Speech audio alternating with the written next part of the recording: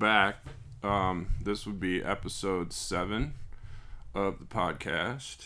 And today I'm with Rebecca Ashley, a really talented artist and a friend of mine. I've got some tattoos from her. She actually broke me off pretty nasty that time. Yeah, you were hating life. Oh, that hurt. Yeah. Yeah, so I think we were just talking. I think we met around late 2014 after I had moved out here to Colorado. I think I got here in April of 14. No, early 2014. Yeah. Or it could have been, because I was out here doing recon before I moved out, and I know I met you around in there at some point. Mm-hmm. But let's, I want people to know about you, so can we go all the way back to where you grew up and what that was like? Sure. Grew up in the middle of nowhere in the country in Connecticut. What was the nearest, major city? Oh, this city there was Hebron, but that was also pretty tiny. But then there was Willimantic. That was more of a metropolis. Yeah, just if people know Connecticut, I'm wondering. Yeah. I'd probably say Willimantic. Okay. Would probably be the closest. Okay. Yeah. And, you don't have to give up your age, but what years was that you were living there in Connecticut? Oh, I'll give up my age. That's fine. Those things I don't like to ask women so much. 84 to... Okay. 80s. 90... I can't remember when I moved to Georgia. I gotta do math now. Probably 95 I left. Yeah. Okay. Yeah. So you spent your whole childhood there? For sure. Okay. You go to public school there? I went to public school at first, and it was a really tiny public school, probably, maybe 20 kids in my grade, and then went to a private Catholic school in Willimantic. Oh, Catholic school. Yeah. I've but only a couple to, years. A few people that went to Catholic school. Yeah. I grew up Catholic too. I did Catholic summer school, but not regular school. That's cool. Did you have any interest in art as a little kid? Oh yeah. Yeah. I was drawing. I was either drawing or outside, and not much has changed because I'm either drawing or reading or outside. Well, yeah. I mean, you still grew up pre-internet. Yeah. And I think that was the thing with us pre-internet. We played outside and, messed with bugs. And yeah, and I had zero interest in TV, and we grew up by a lake, too, so it'd be out by the lake and be ice skating whenever it was frozen in the wintertime and piss off the ice fishermen. And sure. Yeah. I did that in upstate New York as a little kid myself. Yep. We would go ice skating on the ponds, and I remember falling in as a little guy. Man. The ice was too thin. Terrified my parents. But I never did that. I think about that now. Yeah. But that never happened when I was a kid. That's We'd good. go sledding. The beach was on an incline. Uh-huh. So we'd go sledding down the incline and hit the ice and just go. Yeah. It was fucking awesome. Yeah, that's cool. Yeah. What kind of stuff were you drawing back then? I was obsessed with dragons. Dragons. Mm-hmm. Okay. What were you looking at? Nothing. You were just drawing dragons out of your head? Yeah. Had you seen movies with dragons? How did you even know what a dragon looked like? That's kind of what I'm asking. Yeah, I don't know. Like a Chinese restaurant menu or Probably. Did you see any? We of didn't those really movies? go out to eat much, like though. The dragon movies in the 80s, like Dragon Slayer. Never-ending story. Never-ending story. Mm-hmm. Okay, that counts. Mm-hmm. That big white. Yeah, weird... Falkor. You know the name. That's awesome. That was my favorite. Yeah, I remember that. Fucking love too. that movie. I remember that too. So dragons. Were you working in color? No, it was mostly graphite. Just and pencil. It was epic battle scenes and okay. Especially in the wintertime when it was too cold to go out. I'd fight with the dog to sit in front of the fireplace and just post up and draw, but a lot of dragons. Did you play Dungeons and Dragons? No. Did you know anybody that did? Because you would have been little. Because I think I started playing Dungeons and Dragons in 82 or 3. No, not then. I didn't really have a lot of friends. So it was just outside or nothing. Yeah, that's cool. So then you say you ended up in where did you go from there? Georgia? Yeah. When did you end up in Georgia? When I was 13, so I think, I can't math that, but probably 95, cool. I think. Around Sure. 95. So you were 13 and you made a big move. Where did you end up in Georgia? A suburb outside of Atlanta called Alpharetta. Okay. Yeah. That's cool. Yeah. And so did you go to like high school there? Yeah, so then we left when I was halfway through 8th grade, which was a trip because that's when they were teaching the Civil War. So first semester, I learned about the Civil War up north, and then learned about the Civil War down south second semester of 8th grade, which was crazy because they were totally different. I think that's a big thing. Yeah. Huh. Makes me think about 1984 and just your even perspective on news and information and everything. I would want to think that the education system is consistent. I would too, but it wasn't on that. Information that they're putting across, but I think Americans need to know that no, I mean, what you're learning is definitely biased by who's teaching you. Yeah, and even then, where you're at. You know? That was a hot minute ago. Sure. So that was over 20 years ago. How did you process that as a kid?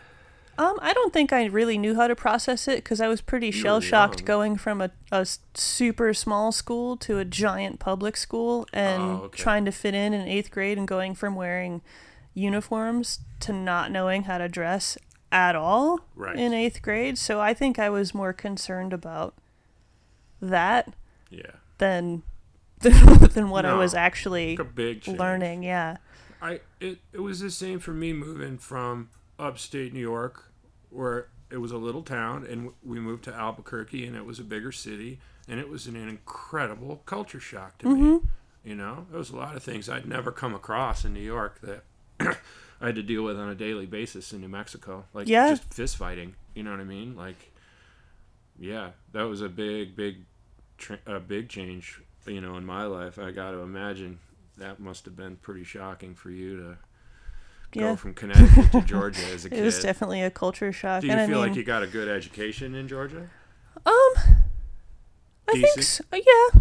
For public school? Yeah, I think so. Because you were going to public school then. Yeah, and then even in high school, I was like in the advanced placement and honors, and then the last year they had that option to do college courses. I only had needed 1 credit to graduate, so I just took a bunch of online college courses the last year too. So yeah, I think so. Yeah, I had a lot of really good teachers. I had some advanced placement courses, so I didn't have to take the 101 level college courses when I got there that I had been taken care of in high school. So yeah, I think that's good. Seems like you had the opportunities. Did you end up going to college? I took time off, and then I really didn't want to go to college. I was supposed to go to college originally, going back to Connecticut to the University of New Haven for forensics. Interesting. And had pretty much a free ride from doing essays and all that crap. Yep. But then didn't want to go to school, so I wanted to pursue tattooing because I wanted to do art and travel. But my dad was like, you need the college experience. So he offered to pay for my first year of college. So I went to the Atlanta College of Art when it was still around, went for a semester and was like, nah, I don't want to do this. Yeah.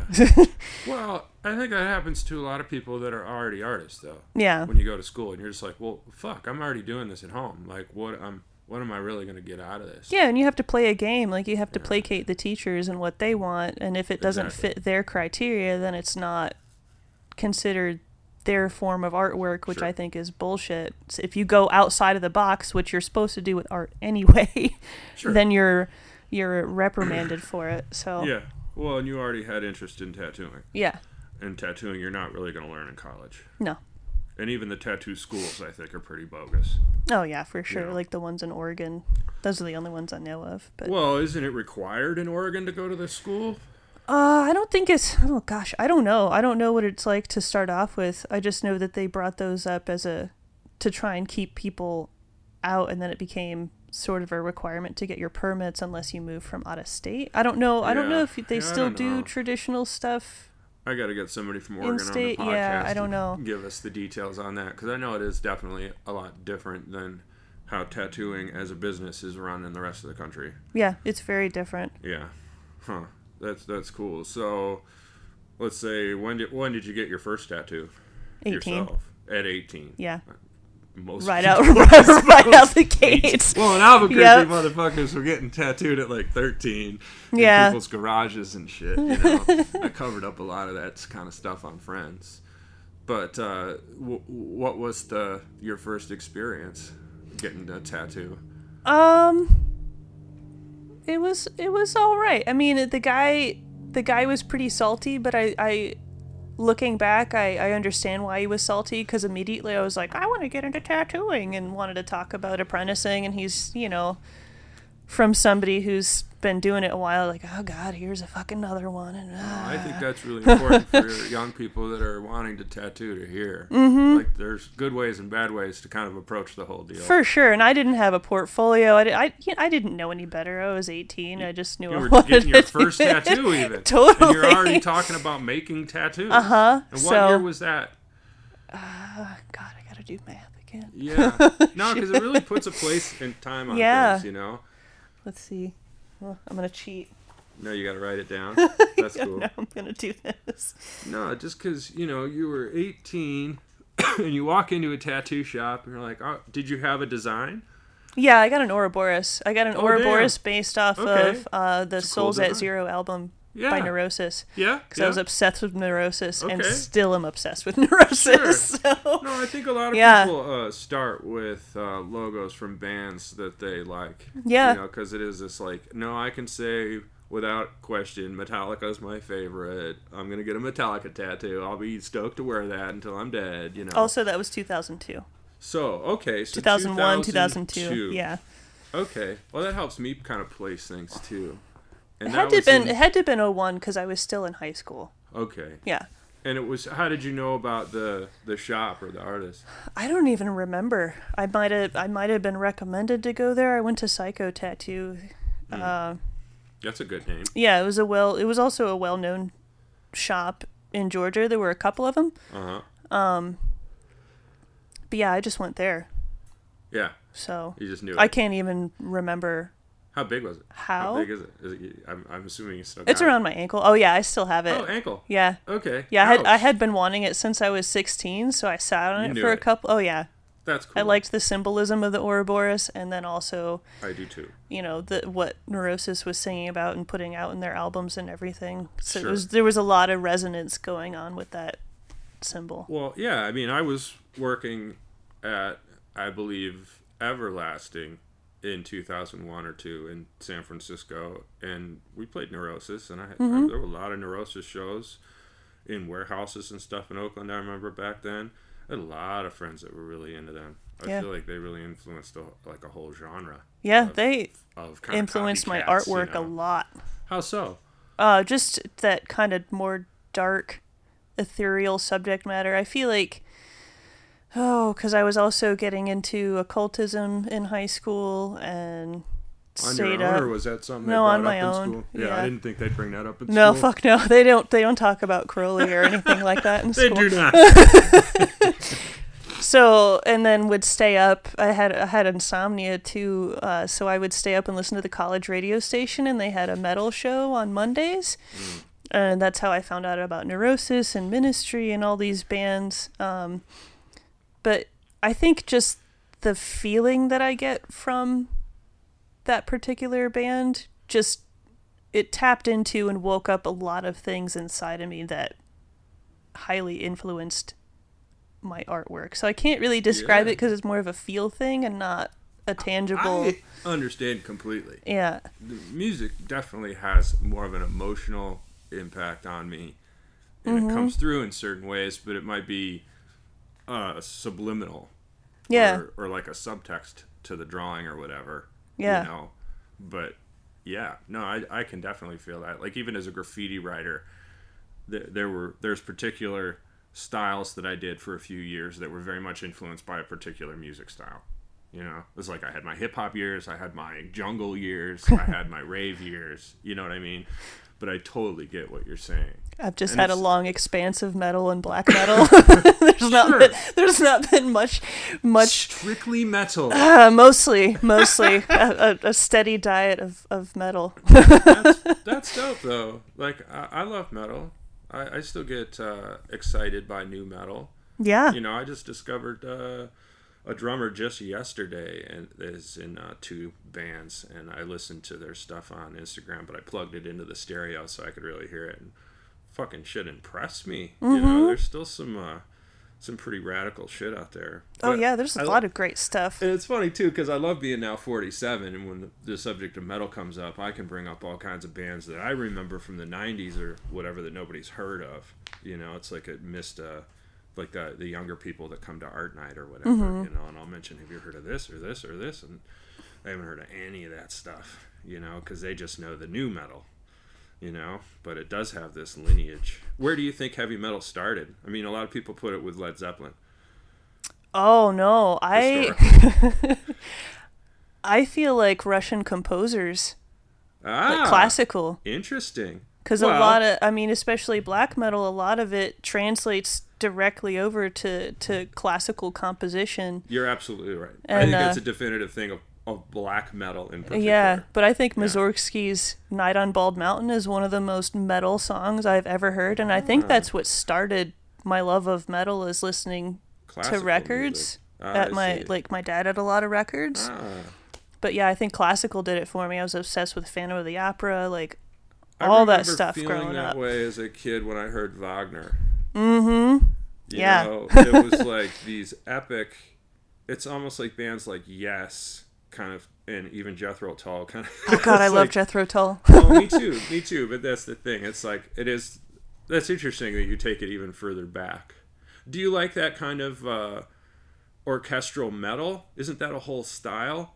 Yeah, I do like some, like Apocalyptica and stuff like that. Yeah. Yeah. There's No, I'm a magazine sucker for shop, cellos. in San Francisco, I always go to when I'm there, and the same dude's been working there for years, and he's always listening to that music. And Yeah. I love it, you know?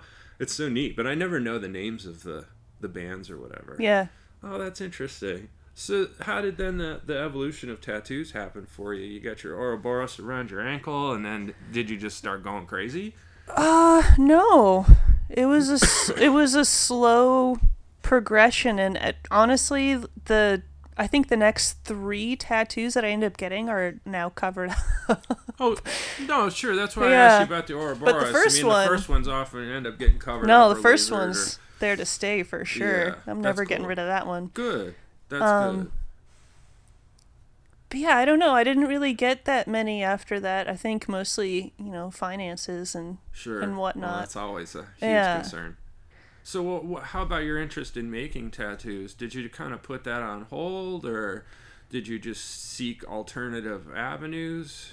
No, I feel like I must have gotten advice, and I probably got advice from that guy, but I can't remember Sure. at all. Sure. Just about building up a portfolio and then going and talking to people and trying to figure it out from there.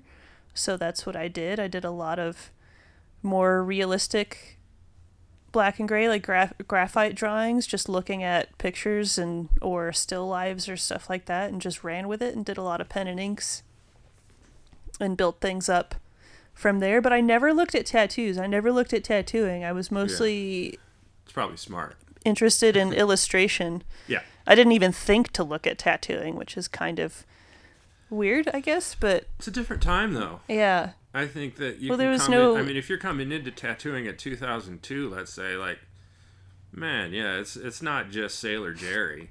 Yeah, and there's no You know what I mean? internet It's to like look up stuff. this Like, I had no point whole- of reference, Yeah. and I was It was super like that for shy. us as graffiti too. We were just kind of in our little local hole, and how you learned Yeah. things was in that, and then the internet came and it just expanded tremendously. Oh, I know. I'm kind of jealous of people starting now, because I'm like, fuck, you have everything. Like, everything literally at your fingertips.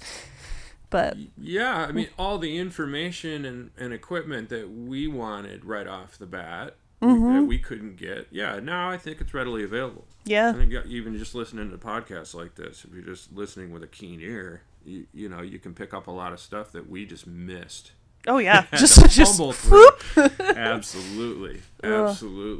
So when did you end up starting when I was to 20. make tattoos? Well, I started apprenticing when I was 20. Okay. And I started making tattoos 21, 22. So describe your apprenticeship. How did you actually how did you get your foot in the door? It took me over a year of talking to various different shops trying to get in. Oh God. Dozen? More than that. Okay. So you were you were hitting it. Yeah. I was working at different jobs. I was working at Pearl Art Supply and I was working at Whole Foods. Damn, that's the double hookup. Oh shit. Oh wow. Groceries and art supplies. Man, smart girl. living in a warehouse. Yeah. Wow. That's so smart. I didn't want to pay for things. Hear the gospel. I worked at Whole Foods and Pearl.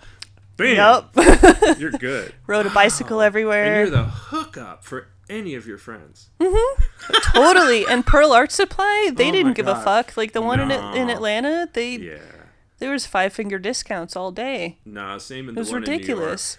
Yeah, I lived in New York. It's probably why they went out of business. Part of it. Actually, San Francisco too was a super rack. Yeah. No, I hear you. All right, so you had things really kind of hooked up. Yeah, but I was hitting shops all the time while I was working those 2 jobs, and then finally, a friend of a friend, she was getting heavily tattooed by this guy and mentioned that he was looking for apprentices. Huh. And then that was it. Cool. And what do you think his intentions were in taking on apprentices? I mean, I'll just say, an apprenticeship to me was given by someone who had a shop. And the deal was, you clean the shop, do the things, you learn everything you need to about the shop over the course of a year, and after that year you can start tattooing. Mm-hmm. But the whole thing is that the shop owner was making an investment in a person who was then going to give 50% of their earnings to you, right? Mm-hmm. So, let's say that's the basic form, the old school form. For sure. But now, who the hell knows? Yeah, who knows? How it goes down, why people want apprentices, the whole thing. And that's why I ask. Yeah, him in particular, he doesn't have a very savory reputation as a person in general, and I'm not going to name names or go into things, but I don't think his intentions of having an apprentice were anything like that, because he never did anything with me. I basically just had to try and talk to some of the other artists there. I think I was just free labor that had to pay for my apprenticeship. Sure. Well, again, that happens a lot. Yeah, too. And for that's sure. Actually old school too. Yeah. I mean, definitely. It wasn't unheard of to have to pay a few grand. Yeah. Once the person had already agreed to teach you. For sure. It's like, listen, if you're serious about this, I need $2,000 right now, and then I'll set you up with the stuff, though. Yeah. Which I paid. Yeah. But this guy in particular, the way his personality was set up, he wanted more than that, if you can catch my drift. Oh, absolutely. So that's why I learned from other people in the shop, and I wish that I had one guy's information still, but because he helped out a lot. He gave me a battery, like a 9-volt battery, and told me to try and make a charge out of it to begin to start putting together a machine, and then he gave me a machine that was completely taken apart, said to put it together to try and make it run and work, and I didn't know what the fuck I was doing, but he helped exponentially. Well, that's what happened to me too, though. When Nala agreed to teach me, he gave me a machine that was in pieces, and was like, see if you can get this together and bring it back to me, and we'll see if it's right. That's but cool. that guy, I still think about him. Yeah. He was fucking awesome, and there were a handful of other people there that were really great that I still talk to. Sure. Every once in a while. Sure. That was my first apprentice because I left that shop. Yeah. But again, I think that's that's another thing people need to hear. You were hungry for it. Mm-hmm. They knew it. This is a shady guy. Yeah, for sure. He thinks, oh, I might be able to get some action on the side from this chick, teach her some stuff, right? But for sure. But that's real. But that was normal. And also it's just, people are shady sometimes and whatnot, and they'll take advantage of people, But so you ended up bouncing from that situation, but you can see you did actually learn a lot. Oh, yeah. Yeah. I learned how not to be. I learned how not to be egotistical. The huge lesson. Yes. I tell that to people all the time. Watch what other people are doing and learn what not to do. Yeah. Just as much as you're trying to see the things they're doing right and repeat that. So I do feel like, and not just in that apprenticeship, but the second one, and I feel like in apprenticeships in general, a huge thing that needs to be driven into somebody's skull is humility. And that is what I definitely learned in that first apprenticeship, because they tore me down on a daily basis, and at the time it was rough, but in hindsight that is such an invaluable experience, because it just seeing somebody operate on such a high egocentric narcissistic level, yeah, and then coming out of it trying to remain humble and everything is huge. And I think nowadays that might be a kind of a missed opportunity of sorts. Just things are a little bit different now, but I mean, even though that apprenticeship was brutal, that's the biggest takeaway from that, I feel like. Yeah. So that's cool. Not just from a tattoo standpoint, but from a personal standpoint too. Well, sure. For sure. Yeah, absolutely. Well, where'd you end up after that? I ended up at another shop down by Atlanta Motor Speedway. Okay. Atlanta Motor Speedway. Yeah. That's cool. And that guy, the owner of that shop, he's such a nice guy, but he taught me how to make needles, and I would make needles for him, and how to mix pigment. I suppose at that point you didn't need to do per se, because needles were easily accessible. Yeah, they were being pre-made and stuff, but yeah, you could buy them pre-made. For whoever taught you, you should learn how to make these. For sure. In the first couple years of tattooing, because I was, broke and still working at Whole Foods, like still working another job to try and sustain the tattooing, I would make my own needles and still would continue to do that. Sure. So. Sure. Yeah. It saves a ton of money. Yeah, it does. That's cool. That's cool. Would you save the bars and autoclave them and then reuse them? Yeah. Yeah. No, that's the thing. I don't know. I can't imagine many people are making needles anymore. No. I mean, you'd get all suited up to like solder off the needles that were already used, and then autoclave the bars and then resolder. Absolutely. Needle configurations. Even when I was getting needles made in the Bay Area back in the day, I would autoclave the bars. I would clean them up as good as I could and give them back to them. Mm-hmm. That's some tattoo talk. People probably don't know what the fuck we're talking about. That's cool. So just kind of smiling and nodding. Yeah. Uh-huh. How long did you end up at the second spot? I know at the first spot I was there for 9 months, and I think at the second spot I was there probably around the same amount of time. Cool. And I started tattooing there, and then a friend of mine that had been wanting to apprentice me,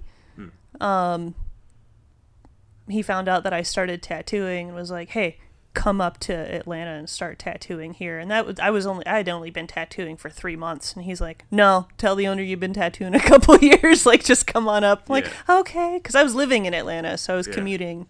Yeah. Cool. So that was a better. Well, and I think that's also what happens too. You get part of the community, and people look out for each other, and are like, for sure, "Oh, we got to get you in a better situation." I've had people pull me out of terrible situations many times like that. Not even in tattooing. They're just like, "Bro, you can't be working at this adult bookstore. Come work at my computer firm." And I'm like, "Yes, I will do this." Yes. So what kind of stuff were you learning? I mean, at the second spot, because by then you were tattooing. You're saying, were you, did you go right into color work? Did you just do black work? No. Were you doing flash? He had me do everything. Good. like everything. And I had friends that wanted to get pieces and they wanted larger pieces too. I was like, I don't feel comfortable. And this guy's like, oh no, it's cool. I'm like, okay. It is. So you can. I mean, that's the thing. It's still an inch at a time, as far Yeah. as I'm concerned. Whether it's big or small, you still got to just sit there and work on it. totally. And my if you friends know how to trusted me. draw, So, Yeah, but I was doing it all: color, black work, all of it. and that would have been like 2003 or 4. Mm-hmm. Yeah. Yeah, because I've been tattooing it was 12 years in August. Okay. So, Yeah, that's the thing. That like the whole world of subject matter was much larger by then versus Yeah. the 90s. yeah. You know what people would come into the shop with. you Yeah, know. especially friends. They're like, I want this tool logo or I want Sure. this. And it's like, oh, okay. But I Cool. think that's the time when you need to be doing everything. Mm-hmm. You know, because I think in the end it's just skin time, and you've got to learn how different people. Everybody's got different skin. You know, I have some friends locally here that have only been tattooing for less than a year, and the stretching is the thing that they're having Dude, the hardest time yeah. with. It's like you can get a good tattoo in on a spot that's easy to stretch, but somebody comes in and wants one on the back of their arm or the rib cage or Or that somewhere, or weird the squishy guts, area between your hip and your rib like cage. the love handles. Uh-huh. Yeah. It's just so difficult, you know. It's such a humbling thing, you know. Yeah. Totally. So, what was the evolution of things in Atlanta? As far as work and stuff, like how long were you there? I wasn't at Holy Mother for very long. Okay. The first 5 years of my career, like including apprenticeship, were pretty. I almost quit multiple times just because of drama. Like got fired from Holy Mother because of drama. So then I hit Like the road. drama, like kind of shit, like the shit we see on TV, where like people are dating each other in the shop. No, or the shop just, owner like, was a pillhead. It's actually a really sad story because That was she's huge like she then. was maybe so still is. talented and just like pissed her life away. But she was just strung out on pills all the time, and she had asked me a question, but it was one of her long like diatribes, and I didn't Yeah. realize there was a question in there, so I Yeah. didn't say anything. Yeah. She's like, I asked you a question. I'm like, oh, I didn't realize. I thought that was a long statement, and I got fired. Also, because I think I was a chick, and she.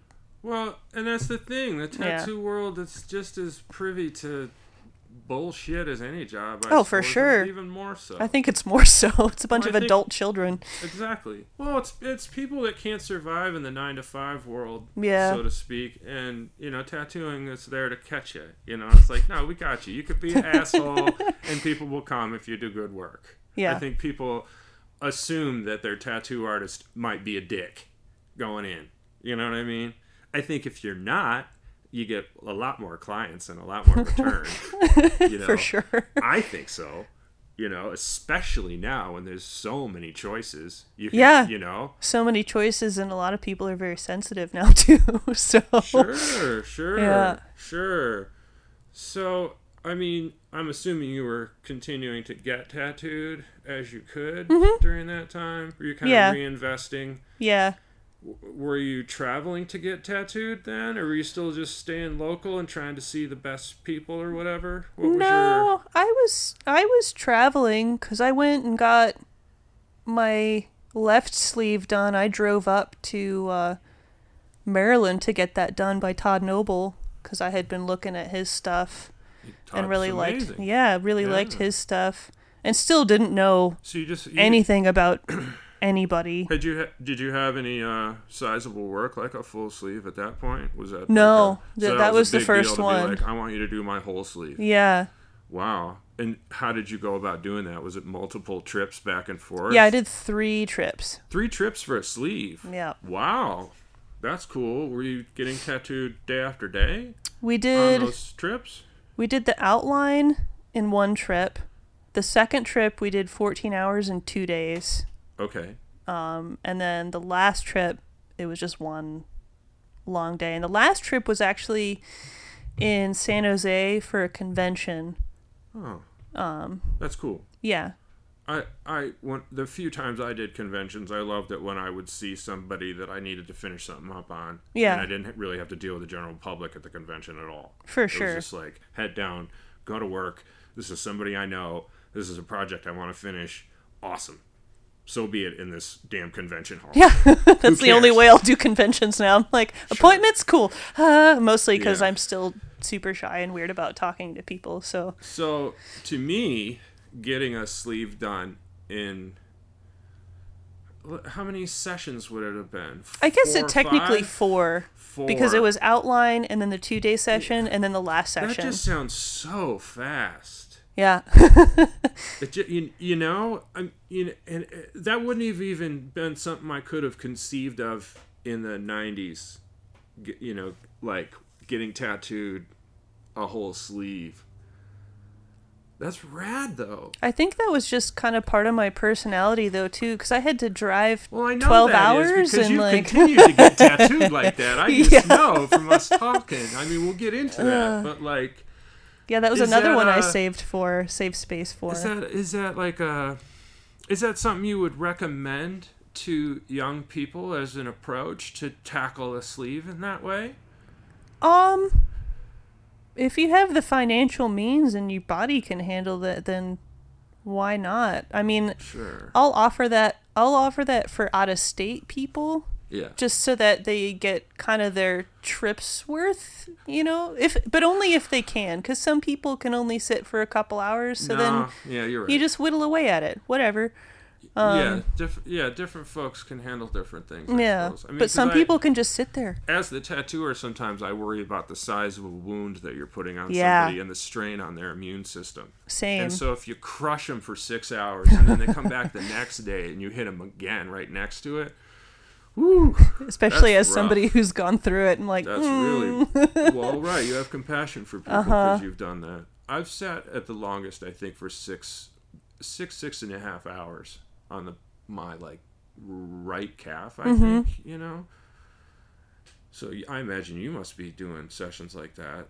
Yeah. 6-7 hours. Yeah, at a time. because I'll definitely have out-of-staters. They'll book a day, and then I try to recommend a day off in between appointments just Yeah. to kind of recalibrate and settle in, and then Yeah, come they in got for day smart. 2. Sure. And then you do that yourself. I mean, Yeah. So you got the sleeve from Todd Noble. Did you learn a lot from watching Todd work? For sure. And talking with him and everything and watching how he did color work and composition stuff too. Like how he lays out his sleeves. I still use that to lay out my pieces. Because it was in sections and I didn't even think of that before getting tattooed by him, because he laid out the ravens and then the peonies and then would draw in there, and I'm like, oh, you can do that? And he's like, oh yeah, it flows better. And I'm like, oh man, it was a total game changer. Well, and that's what I say is the education For sure. in tattooing. Like, you have to go to the good people and really watch. Yeah, get tattooed you know? by people you admire. Yeah, and I think that's also part of getting something sizable from someone. You're going to have to go back and see them, so you're going to build a relationship. So maybe by the 4th or 5th session, they're giving away their secrets. Mm-hmm. Just because you're homies, and it's like, no, you should do this. Yeah. That's rad. So what was the evolution of, say, your client work yourself? I mean, it seems like you're doing a lot of black work nowadays. Yeah. But obviously you know how to do everything. When did that kind of spark off, like the specialty kind of thing? Well, I kept up with illustrative stuff for a while, which was kind of my specialty, just doing highly illustrative pieces because I came from an illustration background. That's just how I've always drawn. Yeah. And did a lot of cover-ups and bigger pieces and stuff like that. But I didn't start doing the black work stuff until I finally got tattooed by Thomas Hooper. Okay. And that changed the course of... That changed everything, really. And I had waited... You're not the only person I've heard to say, getting tattooed by Thomas Hooper changed the course of my life. Yeah. Yeah. No, he's a heavy dude, and he does some pretty heavy work. Yeah. I had found out about him through a client of mine, and I was like, oh, this guy's stuff is dope. And I still had a lot of space. Like, I had from my knees up, front and back open, and I knew that I wanted to get my hands done. So I had contacted him about doing my hands and about doing a large back piece, which turned into a bodysuit, basically. But Yeah. and he said that he wasn't taking clients, and I think I waited a good 2 to 3 years, and then he got back to me and asked if I was still interested in doing the bigger piece, and I was like, fuck yeah. And actually, if you want to do more, that's fine. And I got my hands done on my 5-year, it's either 5 year or 6 year, I think it was my 5-year anniversary tattooing. It might have been 6. Cool. But You got your hand done. yeah. And then that's the when he stopper, they call it. yeah, and that's when he told me about, you know, showed me how to do dot work and the rotaries, and I was like, oh shit, what? And then started experimenting on clients and friends that were willing. Well, yeah, I mean, that's the thing. Again, watching someone work. You might assume with the pointillist work, right? Dot work, they might, whatever you want to call it, it's just somebody putting individual dots. Which some people do. Which is fine. But then there's this other way where you just slow the rotary machine down to a tempo that feels comfortable, and you kind of like scrub it in, and almost like you're shading with it. Yeah. And it makes distinct individual It was so counterintuitive. Sure. But I remember when that was first described to me, that it's actually a slow moving rotary. It builds up the shading effect of dot work in some cases, and even the depth. It was like, wow, that makes perfect sense. Yeah It was mind-blowing. I didn't but you still had to see somebody do it. Yeah, because I didn't know about rotaries. I didn't know about And what year was that? any of that stuff. Well, it was probably my 5 or 6 year tattooing, and now I'm doing math again. 2007 around there. Oh yeah, I don't 7, know. 8, yeah. Okay. But then I started doing. That's when I started doing the dot work, and then I did that strictly for probably 3 or 4 years, maybe longer. Sure. And then when I started doing more color illustrative stuff again, the clientele was hungry for that work and just didn't know where to go. And then when they found I think so. It was like game on. So I was like pigeonholed into that, and then when I started going back to doing illustrative and color work on people were like, "Wait, you do color?" I'm like, yeah. That's what I started doing. Oh, sure. Yeah. Oh, sure. I think a lot of people are that way, where they think, oh, this is all he's ever done. Yeah. Well, and you also hear that on the flip side, I guess, from people who specialize in a particular style and have millions of followers on Instagram and would actually like to do other things, would like to try Japanese or whatever. I get bored. And they're stuck doing this same thing. You know what I mean? And it can be so frustrating, especially if you're being overwhelmed with clients. Yeah. You know? But that's cool. I think again, that shows in your tattooing. You know, I think a lot of the pattern work stuff, it doesn't fit the body very well. It doesn't work with the muscles very well, and I feel like your stuff is placed really cool. Like it. Yeah, you gotta. It's dynamic when it moves. Throw it in there. Like I try to, even doing mandala stuff, try to put them on. Have the ones that are in the foreground on the main focal points. Like if it's on an arm, on the arm, and then place the other ones so that it still flows with that inner spiral of the arm, and then with the pattern stuff, do the same thing. Or if there's a negative space line, not kind of like a wind bar, but not really, but no, I know, just to create exactly that separation. Yeah, but still to go with the flow of it instead of just like sticking them haphazardly everywhere. Yeah, there's still got to be a method to the madness. Sure. So let's say you start getting tattooed by Thomas around 2007 or 8, and how much did you end up doing? I mean, how big did that tattoo end up being? Well, we did my hands first, and then to start... Did you talk about the big piece? Oh, yeah. Okay. To start that, we started with my chest piece. Okay. But that didn't happen until later. That didn't happen until probably 2011 or 2012. Oh, okay. Yeah. And then, no, it was before then. I just knew there was a break around 2013 because shit got crazy. Okay. But, yeah, and then it just exploded from there. I wasn't thinking of doing my stomach, but then the chest piece turned into a whole front piece. Mm-hmm. And then the back piece turned into from my knees up. And then basically, well, not basically, but my entire left thigh. So, I mean, it's huge, extensive. Yeah. Yeah. Have you got much space left Nope. on your body? No, that really took it out. Yeah, I think I have 2 spaces left that are as big as or smaller than my hand. Yeah. Okay. Like maybe palm size, but that's about it. Yeah. So how many times did you go back and forth to see Thomas? Oh gosh, a bunch. Dozen? Yeah, probably at least because the I project would think so. was the project was at least 5 years, a 5-year project. Yeah. So. Wow. And I would we'd book 2 to 3 days a trip. Again, that's your style. Yeah. Yeah. Because I just wanted to fly in, get it done, smash, get in, get out. And you're healthy. Yeah, but my immune system took a No, I know took that a toll just for sure. Having like God, even some of those 4-hour sessions on my rib cage, I would just be sick for 2 or 3 days afterwards. Yeah, you just feel like you have the flu. Just awful. Ugh. Yeah. Immune system's just shot. Yep. Yeah. Wow. That's cool. So for 5 years, all right. So you had most of that all done by the time you moved up here to Colorado, I would imagine. No, a lot of that was in the past. Towards the end? The past couple years, we okay. really jammed out on it and finished in October. Okay. Because there was definitely a lull after we started my chest. Right. Yeah. What ended up bringing you to Colorado? Outdoors. Didn't you have outdoors in Georgia? Yeah, but not like here.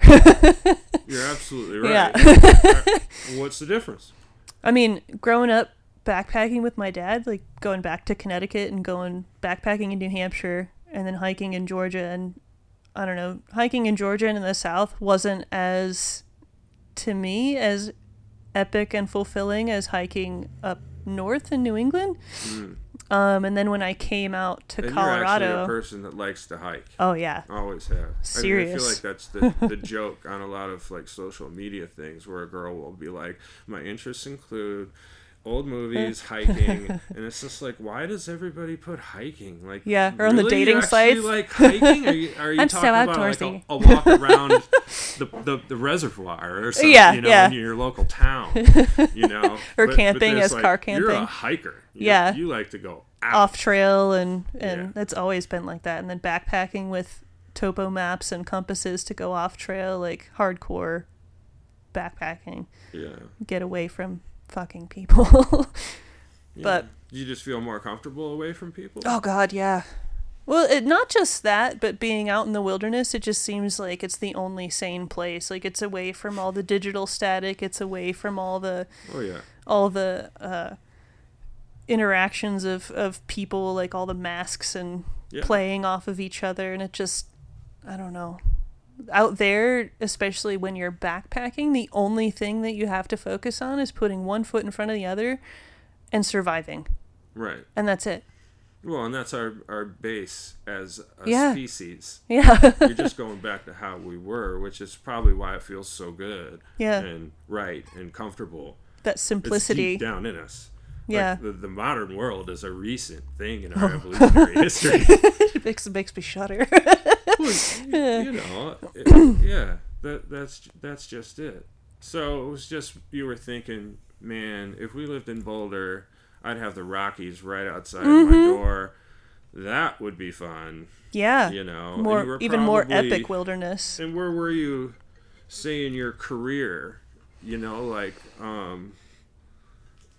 Sorry. Oh, you're fine.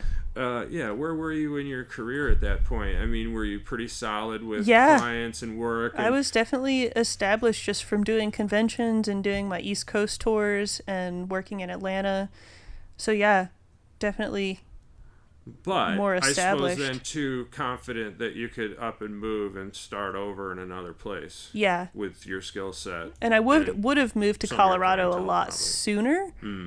But I wanted to continue to build up my career and nurture that first, because I knew I would have to start over coming out here. Super smart move. So nurtured that, gave that life, and then was like, okay, I feel comfortable. I think I can do this. I met a couple guys at a convention that had a shop out here, came out, did a guest spot, and then that was it. Yeah. Yeah. Yeah. That's rad. And is that still where you're tattooing? No. Oh, okay. That's cool. No, I think I'm like 4 or 5 shops removed now. Oh, right. I suppose that's true. Yeah. Yeah. But I really like where I'm at so now. how was the adjustment, though, moving to a different state and having to start your clientele basically from scratch? Did Instagram help you out at that point? There was no Instagram. There still wasn't at No, that there point. wasn't Instagram, and I didn't have Facebook. So, honestly, I think it was fine. I think I was just more thrilled to be out here because I lived close to Lyons. Sure. And then ended up living in Lyons, so Lyons is cool. Kind of went back to that small town feel that I had growing up. So that felt comfortable. So that in and of itself, meant more to me than... It's exactly the same for me. Yeah. In fact, my parents, when they first visited this property, noticed how similar it was to the property that I grew up on in upstate New York. Yeah. With woods in the back and a big yard and, different buildings. Mm-hmm. It's so similar. And that's totally how I feel here, is like that comfort of, it's like home. Yeah. And it's taken me a while to feel that way about it, but it's getting that way more and more. Yeah, so it was, I think it was all right. And I came out here a couple times prior to moving to do guest spots to try and build up clientele before again actually moving. Really, really smart move. So I already hope had people are listening. Especially somebody that wasn't using social media too. Like with doing tours and stuff, I depended on word of mouth. I mean, if you've got a huge Instagram following and your work is dope, it don't matter where you go, people are going to come to you. You know what I mean? If you're using that avenue, you know what I mean? Not very well. But if you're not, but again, it's certain people. Yeah. It's just like the people that specialize in one thing and have millions of followers. It's really nuts out there. Like, I know. Like skill doesn't equal followers. Yeah, no, it doesn't. And sometimes, it's like even the people that tattoo tattooers are totally off the radar. Yeah. And some of the best people in the world are totally off of that radar, and I think that's really cool. In their own right too. I think for myself, because I have my hands in so many different kinds of mediums, it really helps me a lot, For sure. I have always continued to tattoo. I tattoo maybe twice a month, but I never post those photos. Yeah. But it's not like I fell off the face of the planet. You know what I mean? Yeah. It's funny like that. No, it's just I choose not to put that up there because I don't want people, knocking down my door to get tattooed. It's a different thing for me now, how that works. Well, I'm stoked to have tattoos from you. Yeah. Well, no, and I'm really stoked on the ones that you gave me too. Same. I mean, I didn't have much space left on my body at all, other than kind of the instep and the outside of both of my feet, and you tackled those. And I gotta say, like, I'm glad we did dot work because it didn't seem as painful as kind of a traditional getting in there with a liner and digging it out with a shader. Mm-hmm. I was thankful for that, but it still hurts so bad. I think that the session on the inside of my feet on the instep was definitely top 5 most painful experiences in my life. Yeah, I think you told me that too. Yeah. You were going through that arnica oil like there was no tomorrow. I was barely getting through it. Yeah, and then at the end, I remember I burst into tears and my nose started running, and I felt like, I don't know, I was embarrassed, but it was like, it was real as fuck. I mean, I was out of my fucking mind in pain. God damn, that was gnarly. but they're beautiful. I show them to people all the time, you know, and when I'm at the gym or at the steam room or whatever, you know, people comment on them, you know. I haven't seen them, like, seen how they've held up. Well, and it's like my body is covered with figurative work, you know, and then the only kind of pattern work I have is on my feet, and it's the stuff that you did, you know, and so many people are into that and, you know, are open to getting that style tattooed on them. You know what I mean? So people, they'll stop me and be like, whoa, who did your feet? You know, I'll say, hey, you know, Rebecca. I feel like with the pattern stuff, though, too, is it taps into, because a lot of it is based off of sacred geometry and which our body more is sacred, geometry. more sacred meditations, and this culture is so hungry for something that, like, rites of passage and something that's more sacred, that I think that's part of the reason why people gravitate towards the mandalas and the patterns, because it awakens that aspect of themselves that's really hungry to try and find that sacred center within their souls or something. I don't know, but also I get you. I totally think it goes with a certain frame of mind where you're trying to awaken, like a spiritual awakening of some sort. Right? Yeah. But you don't want to put a religion on it. And it's not necessarily conscious. Like, you know, but you just I want just some, I don't know. Yeah, I mean, you know, we kind of laugh about the 80s tribal movement, tribal tattoos, but it was rooted in a lot of the, like, to me, similar things, where these were sacred symbols to different cultures, and they meant things, and they were beautiful in their own right, you know? And to wear them, it took on this power, this, like, ancientness, you know? And it turned into, you know, what all the football player guys wanted, gigantic, swirling tribal shapes. I did a lot of that. I did too. I never minded it. I always drew it right on. I thought it was great. I would always draw it way bigger than what we had talked about. And they'd see it and just be like, whoa, dude. Yeah, let's do this. Totally like inch thick tribal. But that spike is tough. You know, like, yeah. No. You know what, too? Tribal had a lot of lessons in it, too, because you had to mow the lawn for hours and pack the fuck out of that black, and also make sure that their blood or plasma wasn't watering down the black. And it's just, you know, people are like, tribal, it's so easy. Like, actually, whole science to that. Well, that'll teach you some good stuff right there. Tech talk. When you're packing black, what kind of needle configuration do you prefer? I usually use a 9. A 9 That's mag? always my go-to. Yeah. Why? I don't know. It's just what I'm most comfortable with. Yeah. I don't think we've ever talked about this before in particular. Yeah, I don't think so. But I'm the same way. I use a 9 as well. Yeah, I don't know, it just feels right. Like a 7 is too small for me, I think, and then a 9 is just right, because then when you go bigger, you get to get more into and this is just how I feel, more into the needles that are, or the configurations that are good for gray shade and whipping stuff out. Like, yes. I'll use a 13 for my gray shade for the background and stuff, but 9s is always for packing. Yeah. No, that's funny, because that's what I was taught by Nala. Yeah. Nala was and is an incredible blackwork tattoo artist. He had a personal blackwork style all of his own that a lot of people got back then. And he used to talk to me about it, you know, and he was just like, it's like a tightness of the skin versus penetration kind of a thing. Mm-hmm. You know what I mean? So if you can get the skin tight enough, you can probably pack with a 13 or a 15, you know? But for most people and most of the body and most tattooers, a 9 is going to give you a really nice amount of ink getting thrown into the skin without it being inefficient, you know? And I think that's something... I wonder if young people are just using huge mags to do I don't know. But again, I guess it's technical skill, too.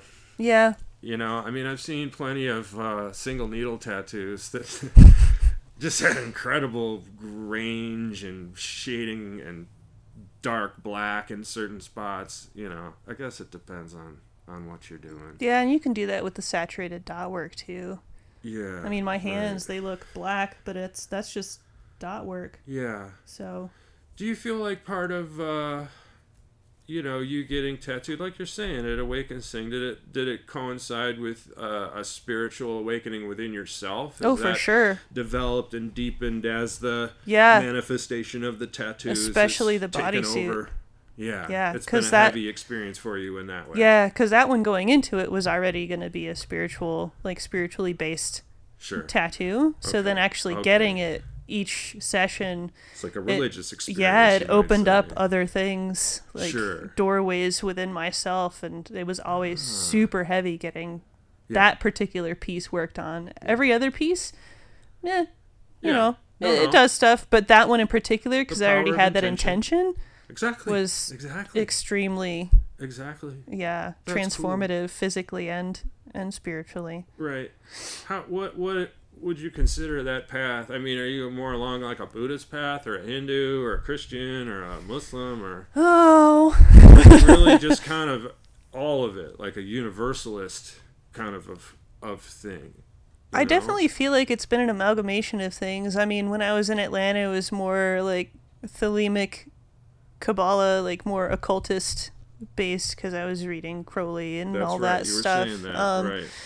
But then there's always been a lot of more Buddhist undertones, and even though I'm back into doing really intense runic and Norse work, I still keep it hand in hand with Buddhist teachings, because I meditate every day and do yoga and all that stuff. And I think that's a good thing to say, though. I don't think of Buddhism as a religion. It can be a religion. Mm-hmm. You can turn it into it, and it can be like even the national religion, let's say. But to me, it's techniques. It's techniques of getting away from your ego and deeper into the core of existence. And I think that as you move into other realms of spiritual inquiry, let's say, the test is how it works within the meditative world. Totally. Because to me, the meditative thing has shown me a truth. So now I can go out and I can listen to, Minister Louis Farrakhan, as controversial as he may be. There are sparks of incredible understanding in those words sometimes. Yeah. But still, it has to be through my egoless filter, if it's a deeper truth. You know what I'm saying? Mm-hmm. But I still think that at some point, some Buddhist work is helpful in a deep way. More helpful than any other thing that I've tried personally. For sure. It's helped me out exponentially just as a scaffolding to build on. Sure. And even though I do gravitate more towards the Germanic runic work, that's just something that's always been an undercurrent. I still see a lot of the deities, and this is just with any kind of religion, as all archetypes of the same. It's all the same thing. It's just different symbols to represent the same archetype. I feel like that's what the Freemasons have always been trying to show. It all points to the same sun, so to speak. And I feel like Buddhism really kind of amplifies that, or even takes it even further, like you're saying, taking the ego out of it to where it kind of... Once I experienced the egoless state on a Vipassana retreat, when I went back to read my Freemason books, they're using wild-ass words and metaphors to describe that experience, which is beyond words and ideas and thought. For sure. And that's why it's got to be these crazy kind of metaphors and things. Again, and I feel like then you look at all the different cultures over human history. Yeah, there are these wild kind of ways to get you to think outside of regular egocentric life, And if you can settle down and get past your ego, then the metaphor makes sense. Mm-hmm. Right? Yeah, it's all symbols and mythology to just stuff. To frame it in a way that your brain can understand no matter what culture that you're in, but it's all the same kind of message. Sure. Yeah. Sure. Well, and even like in my case, like psychedelics were part of that. And I think that again, what the Vipassana showed me was that perhaps in that state, on psychedelics, that's what mystical experiences in history are about. Mm-hmm. Hallucinations, connections with God.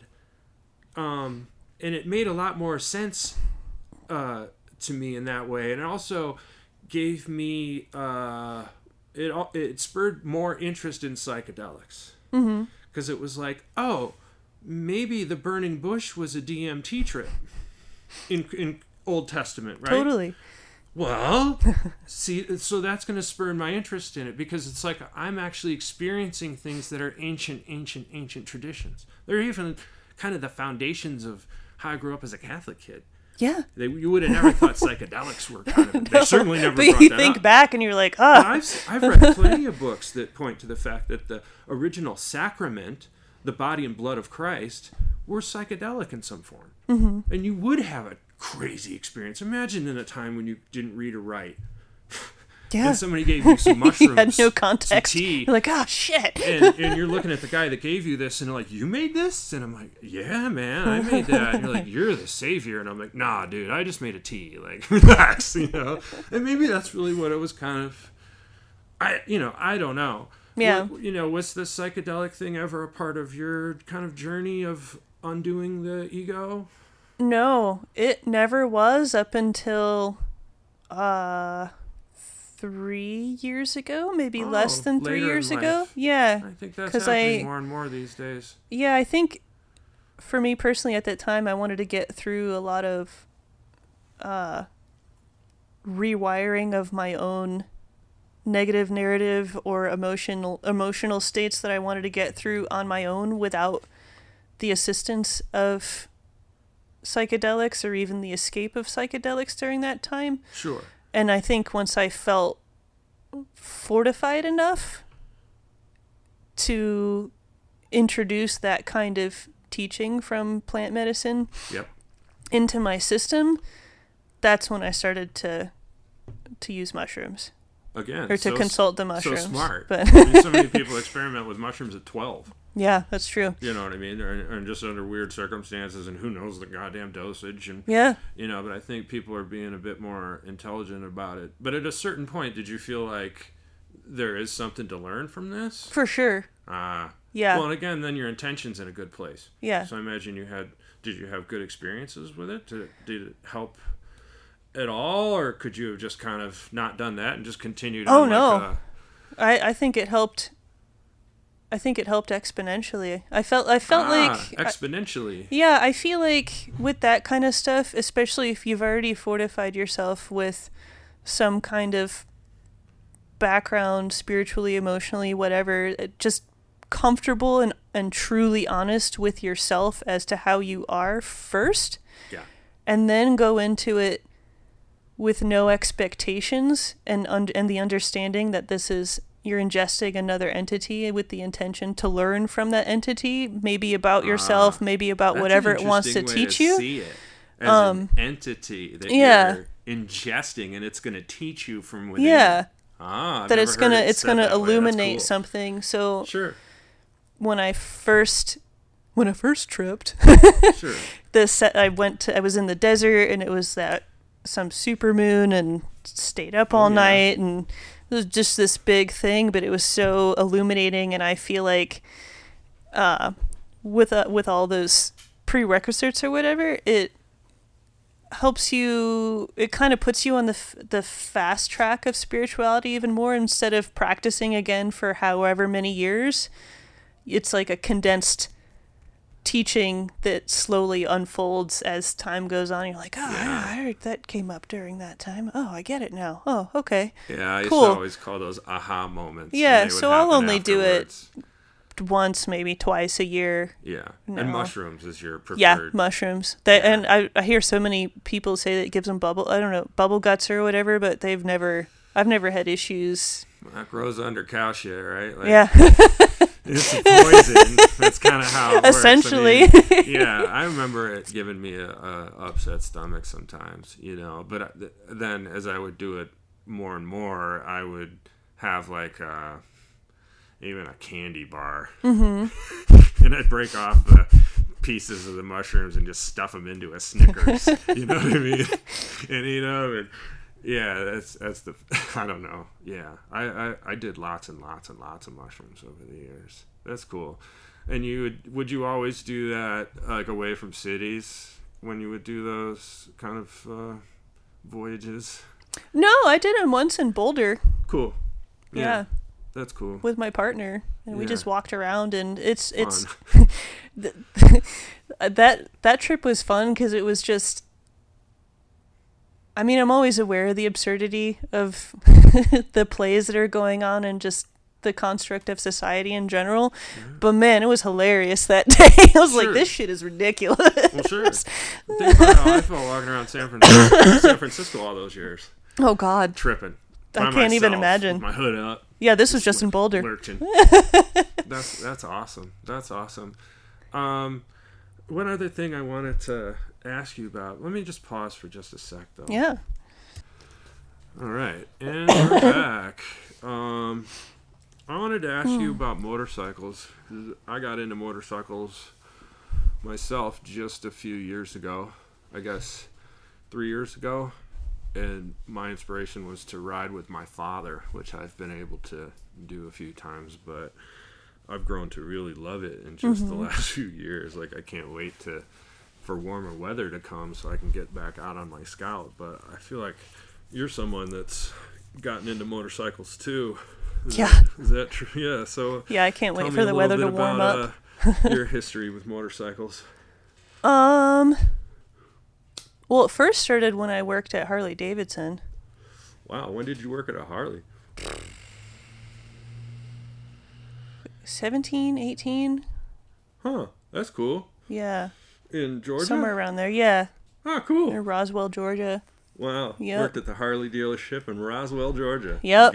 As a teenager.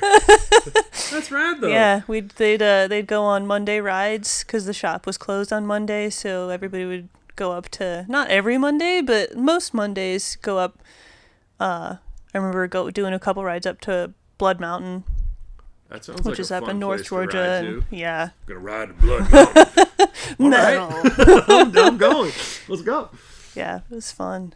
That's rad. All right, so that kind of sparked your interest. I mean, did you ride motorcycles that back then? Started it, but then, but I never rode, especially because there was somebody I was really close to that passed away in a wreck. Yeah, me too. So I just stopped. I didn't have any interest whatsoever after he died. Yeah. But then... That's probably what kept me from riding for a long time, too. Also, the city of Atlanta, fuck that. Like, once I lived downtown... I'm the same. I lived in cities all those years. Now that I'm in Colorado, it's different. Yeah. For sure. I mean, I rode a fixed-gear bicycle everywhere. But yeah, right. Yeah, that's just it. Like, I hear you. Yeah. So, was it once you got up here? No, well, it was only... It really wasn't that long ago. Probably 3... When did I get the BMW? Probably 3 or 4 years ago. Oh, okay. Maybe. Yeah, it wasn't that long ago. The same time that I got mine. Yeah, and it was kind of revisiting that. It was funny because I had already tattooed at Sturgis a couple times. You what? Tattooed at Sturgis. What the fuck were you tattooing at Sturgis for? For fun, through Adam. Jesus. How many times Oh, did what you a do shit that? show. Not that many, only 3 times. God. Wow. I mean, I think Adam pitched it to me too, and I was just like, dude, I do not want to be tattooing. It is a shit show, but it was a lot of fun because camp was right. It was maybe 5 or 6 blocks from the main drag, but there was a hill in between, so you couldn't hear all the music and everything and all the chaos.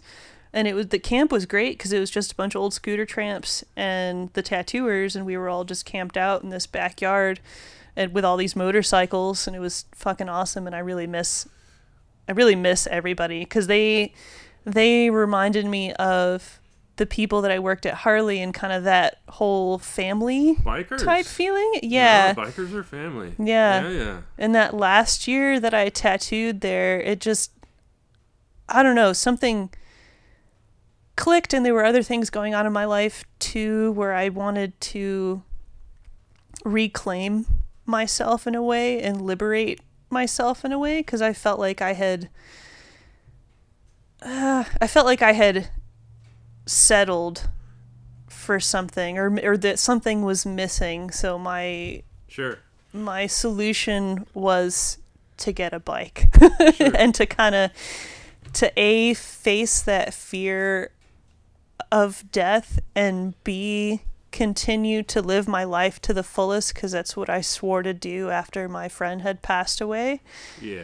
And I think at that point it had been 10 or 11 years since he had passed. Mm-hmm.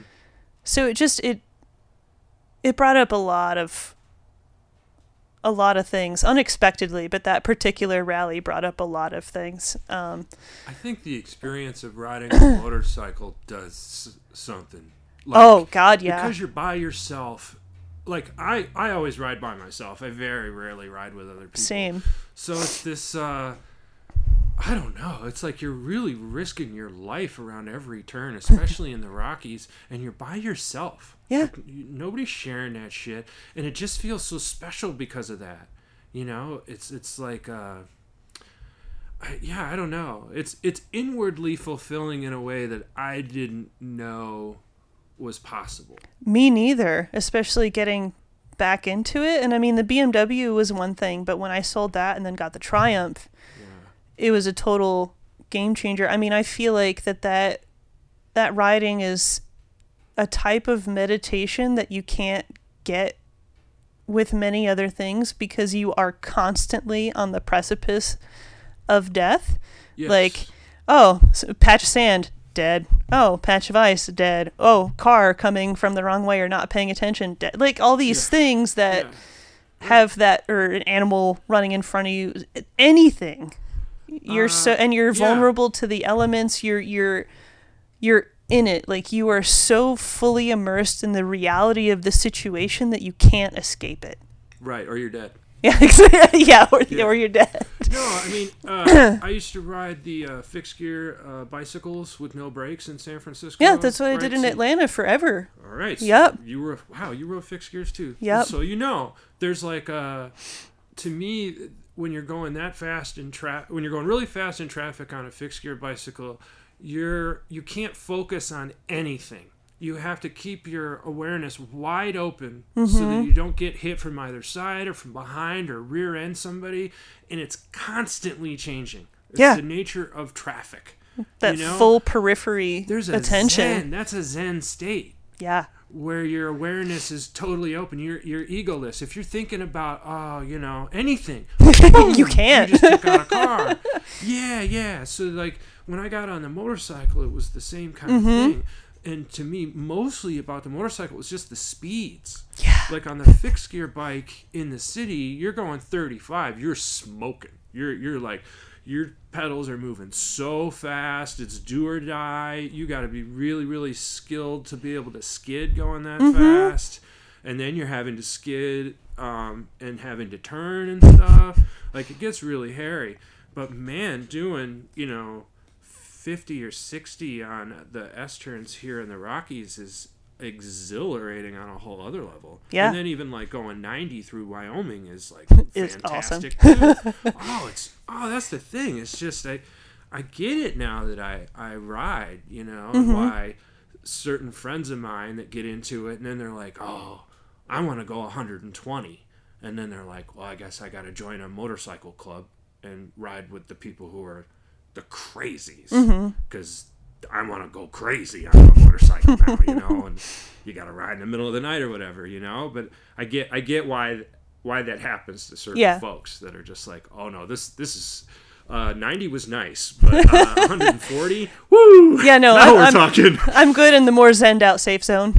Well, relatively safe zone. I'm way more into the V-twin cruising. Yeah, 90's good, but I don't need to go much more. I don't, whatever. I don't need to go anymore. Honestly, I feel like we could have gone a little bit faster going from Ned to Lions that one ride. Oh, sure. But I had just gotten the Triumph, though, so. Yeah. No, and I ain't trying to kill nobody. Because, again, I ride by myself for the most part, so I'm not trying to be crazy, Because I end up, whenever I ride with other people, they're just so much better than me. Yeah. And they just can throw their bike around, and I'm just like, oh, God, the cornering, too. Oh, yeah. Some people really got it down. I think after having the Scrambler for, gosh, I don't even think I had it for 2 weeks, and I did a ride with the dealership.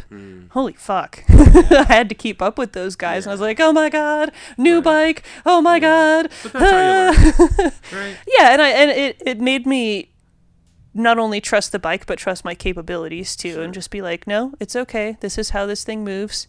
It feels weird, but there's also that letting go aspect of like, no, this is just what's happening. Okay. Yeah, just hang on. Here we go. Yep. That's rad. Hang on and hope for the best. Yeah. Well, do you have any opinion on I've heard, I guess just in the last few years from my chopper buddies and stuff, that sometimes their girlfriends get really fucking sick of sitting on the back, and then they make the transition to getting their own bike. And I think that's really cool, And I think it's cool that you're one of those people that rides. Mm-hmm. You know what I mean? Like, I just got a book about a club called the Coffin Cheaters from the 60s from, I believe, Southern California. Mm-hmm. And, I think these days most people think that in a motorcycle club it's only men that wear the vest or whatever.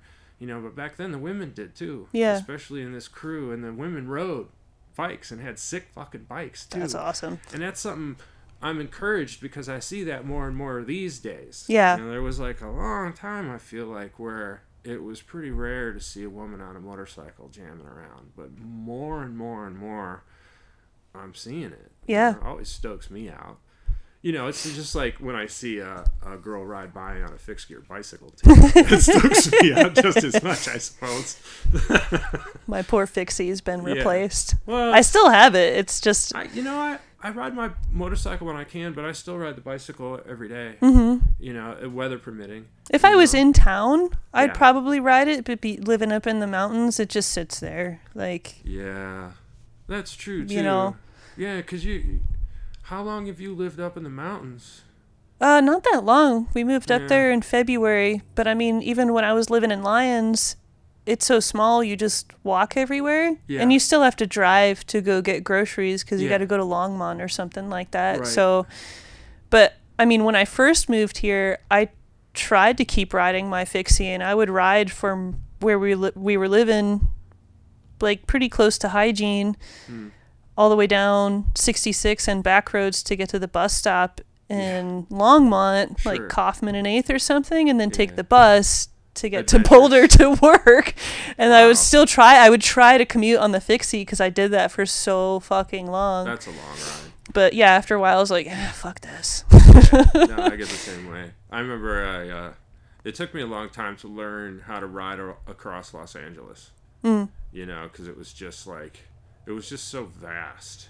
And I would think, I'm just going to ride up to there. That seems not that far. And then you're like, I'm halfway. I give up. Like, right. Wow, this is nuts, But then you learn, like, you can bike to the train and then get off the train with your bike and catch a bus, and you figure it out. Yeah. Yeah. No, I hear you. That's cool. Well, I think we're pretty good. Sweet. Is there anything else you can think of that you wanted to bring up, or anything at all? No, I came into this with a blank slate. Yeah, well, that's what's cool about these. They're just conversations, Where can people find you on, like, Instagram? Instagram, it's Black Huntress. Cool. And then... Is that all just one word? Yeah, and then my website's just missbecky.com, and that's MISSBEKKI. Okay. .com. Cool. That's about it. Cool. The website's the easiest way to get in touch with me, because... To get in touch with you. Yeah, and just to... You don't check your DMs on Instagram? Not really, and I post... Do. I'm lucky if I post every 2 weeks. If it wasn't for getting some business through Instagram, I wouldn't have it, quite honestly.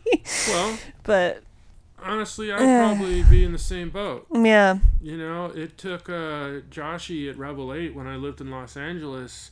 He literally took my phone from me and was like, I'm putting Instagram on your phone. Now you need to use this. Yeah. You know, this is important. And I was like, okay. And within a month, I was like, how was I pulling this off before? Like, yeah. And then, you know, since going back to freelance life and whatnot and selling products on different avenues for myself, like it's incredibly important. Yeah, it is. I get scared when it's the new networking. Wonder if it's just gonna go out of just die someday. But I always tell myself there's just gonna be something else that's gonna come up right behind it. Totally. It's just like MySpace, and then it was Facebook, and as artists then how to navigate and use it. And what was the one? Vero? Remember what was that? Oh, what I don't know. Called? There was this weird. It was just like Instagram, and it popped up, and everybody was like, "You need to join," and all this shit. And I just blew it off, and it fucking like collapsed within a month. Like I don't even know if it's still around. I don't know. Of course, you wouldn't have heard. No, I didn't even hear of it. Nope. You're up in the mountains chilling. Oh, that's awesome. All right. Well, cool. We'll leave it there. Thanks so much. Yeah. Thanks, Mike. All right.